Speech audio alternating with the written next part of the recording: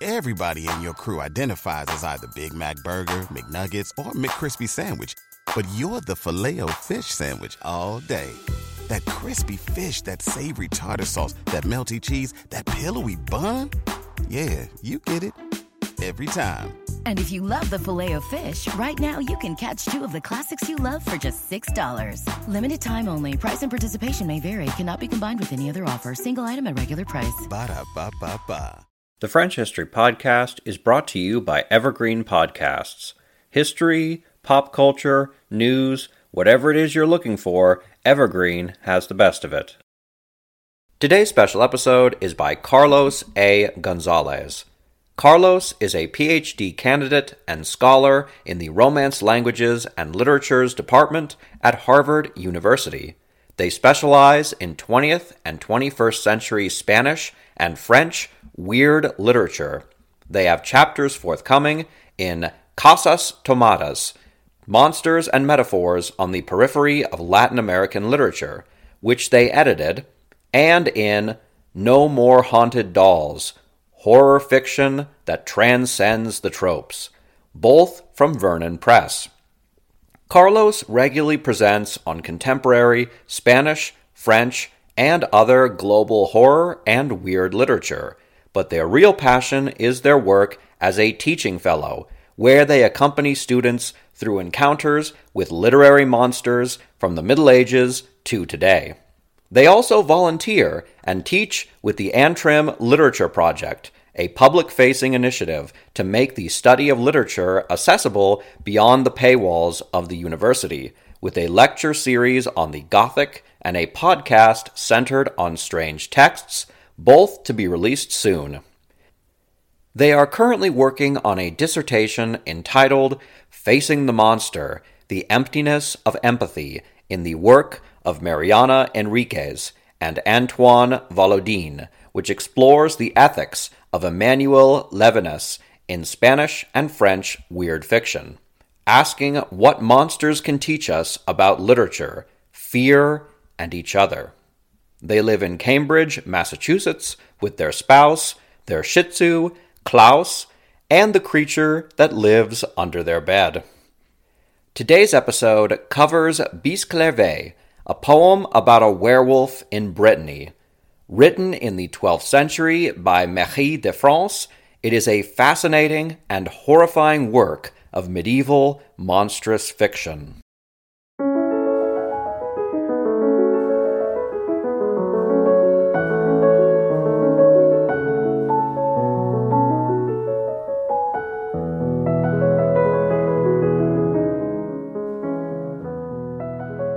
Welcome, listeners, to another episode of the French History Podcast. I'm Carlos A. González, a PhD candidate in the Romance Languages and Literatures Department at Harvard University, where I do transhistorical scholarship on global weird and horror fiction, exploring the monsters we make and how we make them from the Middle Ages to today. I'm delighted to be giving this guest episode, and I'm grateful to Dr. Gary Giraud for the privilege. Today, we explore the strange and captivating legacy of Marie de France, a medieval poet whose works continue to enchant readers today. Marie de France lived during the 12th century, a time of knights, chivalry, and courtly love. It was an era marked by a flourishing of literature in the vernacular and, in particular, a rich tapestry of cultural exchange between France and England. Hers was a society predicated on social ties which created and propped up the political order. All of courtly life looked back to one thing: the relationship between lord and vassal. Religion, the natural world, interpersonal relationships, economy, art, any number of domains of life were lived within and as expressions of this basic dynamic of homage, where the language of love was borrowed from the jargon of fiefdoms and warfare. One thinks, for example, of fidelity, the framing of love as words, or rings, exchanged as promises and gifts. This matrix of feudal values and practice bears forth the tension in courtly romantic literature, where the love triangle between a lord, his lady, and his vassal features so often, and which has survived today as the most fundamental characteristic of these kinds of stories. These narratives, such as King Arthur's downfall due to the affair between Queen Guinevere and Sir Lancelot, or of the magical, perhaps fated affair between Tristan and Iseult, remain as popular with readers in France today as they did in the High Middle Ages. These stories help to educate young nobles in what it meant to be faithful at a time when obedience and courage could establish or bring down whole kingdoms. It was in this context that a woman dared to put pen to paper and make of her lyrical narratives a gift to her lord the king, saying in her prologue that, quote, "In my heart, Lord, I thought and decided that I should present them to you. Do not consider me presumptuous if I make so bold as to offer you this gift." Incredibly, she opens her first lay, Guigemar, not the anonymous poet so often encountered in courtly literature of romance and heroics, but quite explicitly saying, "Hear, my lords, the words of Marie, who, when she has the opportunity, does not squander her talents." Born in the late 1100s, Marie de France's identity remains a mystery, with scholars hotly debating over her origins and much of the details of her life to this day. It is even contested that her name is Marie at all, and if she was in fact from France. Some believe she was associated with the English court, while others propose a Breton connection given the Celtic origins of much of her poetry. In fact, we have almost no certain information at all about this enigmatic woman, except only scant references to her by contemporaries like Denis Paramus, who around 1180 referenced the writings of one Dame Marie, and the biographical information she offers herself in her writings, or, more accurately, those writings which the majority of scholarship accepts as hers. These are the Lays, which I will introduce in this episode, the Aesopées, or Little Aesop Fables, and L'Expurgatoire Saint Patrice, or the Legend of the Purgatory of St. Patrick. Some, though not all scholars, also include La Vie Saint Audrey, a hagiography or a narrative of the life of St. Audrey of Ely. Regardless of the details of her life, however, her legacy, linked to her poetic contributions, is indisputable and undoubtedly worth our efforts. In this spirit, let's turn our attention to Marie's most celebrated works, the ones through which I myself was introduced to Marie de France, her Lays. These narrative poems explore themes of love, adventure, and often the supernatural, offering a glimpse into the complexities of medieval society, in particular, that of the upper class which patronized, produced, and consumed them. In fact, the latter half of the 12th century saw an unprecedented level of literary production for the time. Readers, and listeners, since these works were for the most part meant to be read out loud, could choose from a wide range of literary genres, including the epic chansons de geste, or songs of heroic deeds, retellings, often moralized, of Greco-Roman myths and legends, Arthurian romances, the love lyrics of the Occitan troubadours and French trouvères, religious and secular drama, raunchy and comedic fabliaux, hagiographies of legendary saints, and a large corpus of theological or philosophical treatises, all in the vernacular, a significant departure from the more widely established tradition of Latin writing. What is most interesting to me as a reader and enjoyer of Marie's Lays is the way the author herself saw the process of her writing. Her prologue opens with the following passage, quote, "Anyone who has received from God the gift of knowledge and true eloquence has a duty not to remain silent. Rather should one be happy to reveal such talents. For this reason, I began to think of working on some good story and translating a Latin text into French. But this would scarcely have been worthwhile, for others have undertaken a similar task. So I thought of lays which I had heard and did not doubt, for I knew it full well that they were composed by those who first began them and put them into circulation, to perpetuate the memory of adventures they had heard. I myself have heard a number of them, and do not wish to overlook or neglect them. I have put them into verse, made poems from them, and worked on them late into the night." Marie often repeats this origin story of borrowing from older Breton lays, for example, in the opening line of her lay Aquitain, which begins, "The Bretons, who lived in Brittany, were fine and noble people. In days gone by, these valiant, courtly, and noble men composed lays for posterity, and thus preserved them from oblivion.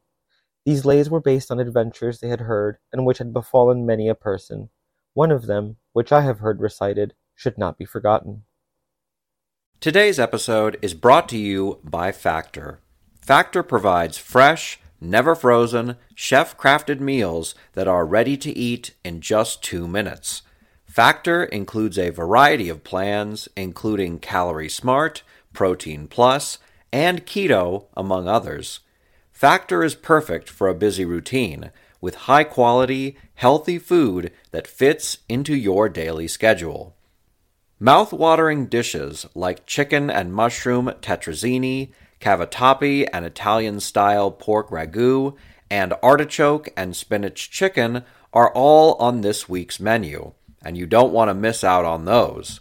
In addition to savory meals, Factor offers snacks and wellness shots, the latter of which has become a personal favorite of mine. Go to factormeals.com/FrenchHistory50 and use the code FrenchHistory50 to get 50% off Factor Meals. That again is factormeals.com/FrenchHistory50 and use the code FrenchHistory50. Sign up today. Your stomach will thank you. We can glean from these and similar passages the tension that Marie de France introduces into the text. On the one hand, these stories of giants and fairies and men of great renown cannot be doubted, as they have many witnesses. On the other hand, these stories would be lost to time were it not for her clever and even salvific treatments, like Shakespeare transmuting the early 13th century Hamlet of the Gesta Danorum into the unforgettable Hamlet. As Marie would have it, it seems, the proof is in the poem. Among the lays, to me, Bisclavret stands out. This is a story of a nobleman cursed to transform into a werewolf every week for 3 whole days. As we dive into this narrative, I would like first to read the prologue of this lay in its original Old French, since Anglo-Norman French served as a lingua franca, even in the courts of England. I do this to demonstrate something which is missed in translation either to English or to modern French, namely its musicality, its rhythm.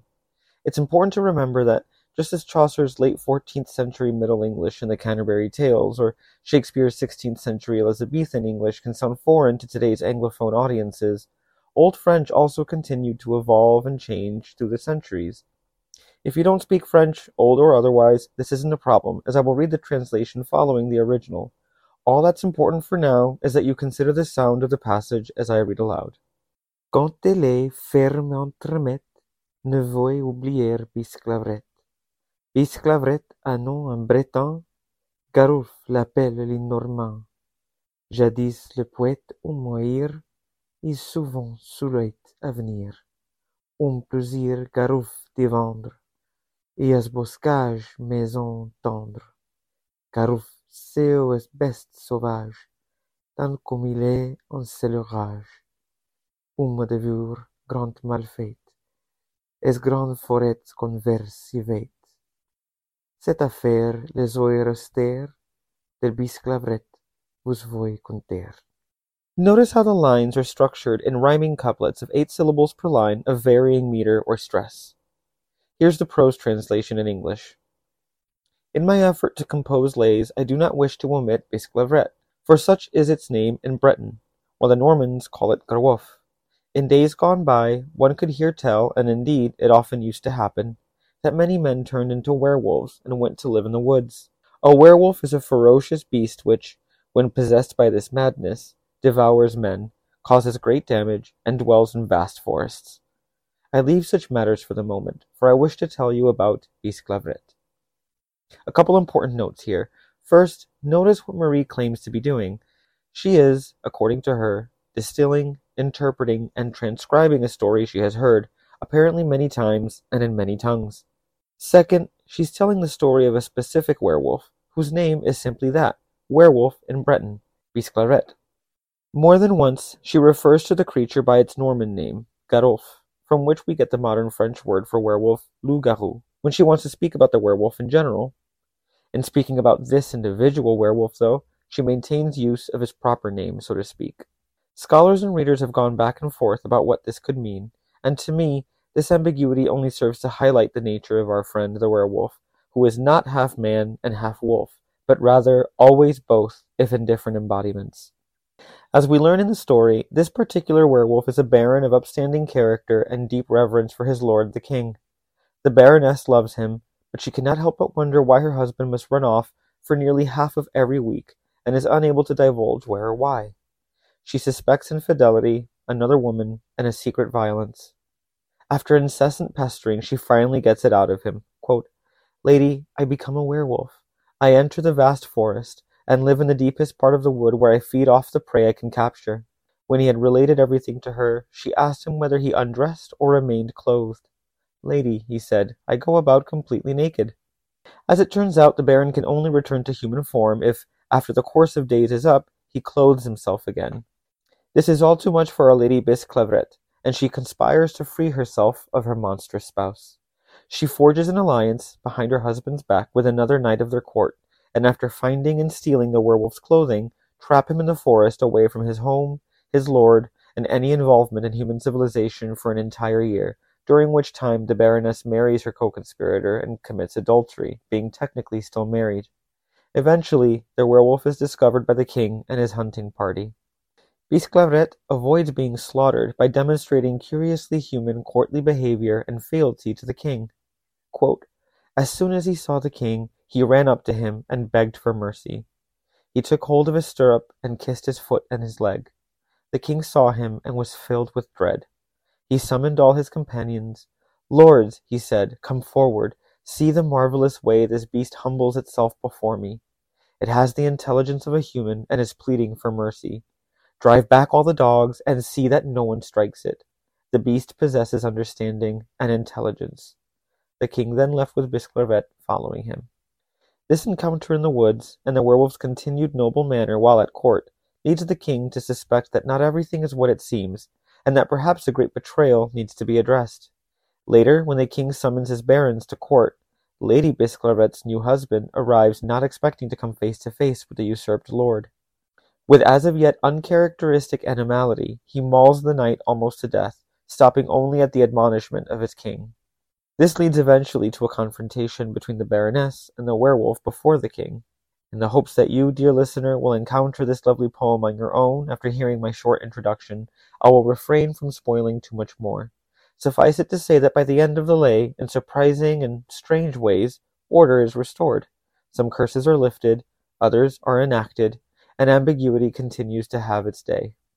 In the span of just 318 short lines, about as long to read as it took to listen to this episode, Bisclevret tells a fantastical story that invites us to ponder themes of loyalty, betrayal, and the consequences of transgressing courtly expectations. Marie's nuanced storytelling offers a window into the intricacies of human relationships of her time, but also belies a sense of monstrosity stemming from misogyny and queerphobia that is depicted in the text.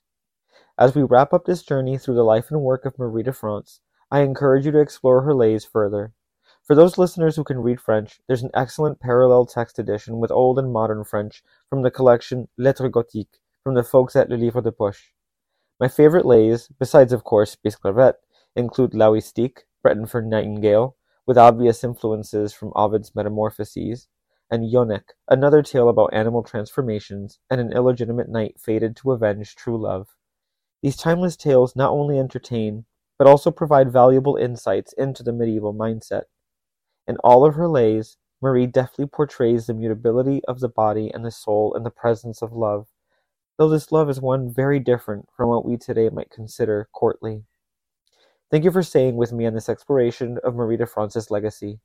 Selections shared in today's episode come from the 1986 translation in the Penguin Classic Edition of the Lays of Marie de France by Glyn S. Burgess and Keith Busby, and much of my historical information comes from Sharon Kinoshita and Peggy McCracken's 2012 critical companion to Marie de France from D.S. Brewer. I'm Carlos A. González, and until next time, vive l'histoire, vive le monstre. Thank you for listening.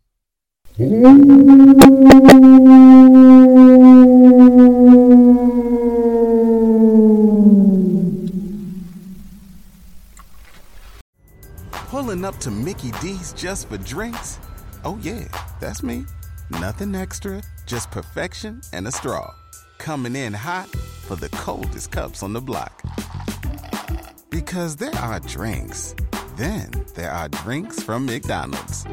Mix things up with any size lemonade or sweet tea for $1.49. Perfect with our classic fries. Price and participation may vary. Cannot be combined with any other offer. Ba-da-ba-ba-ba.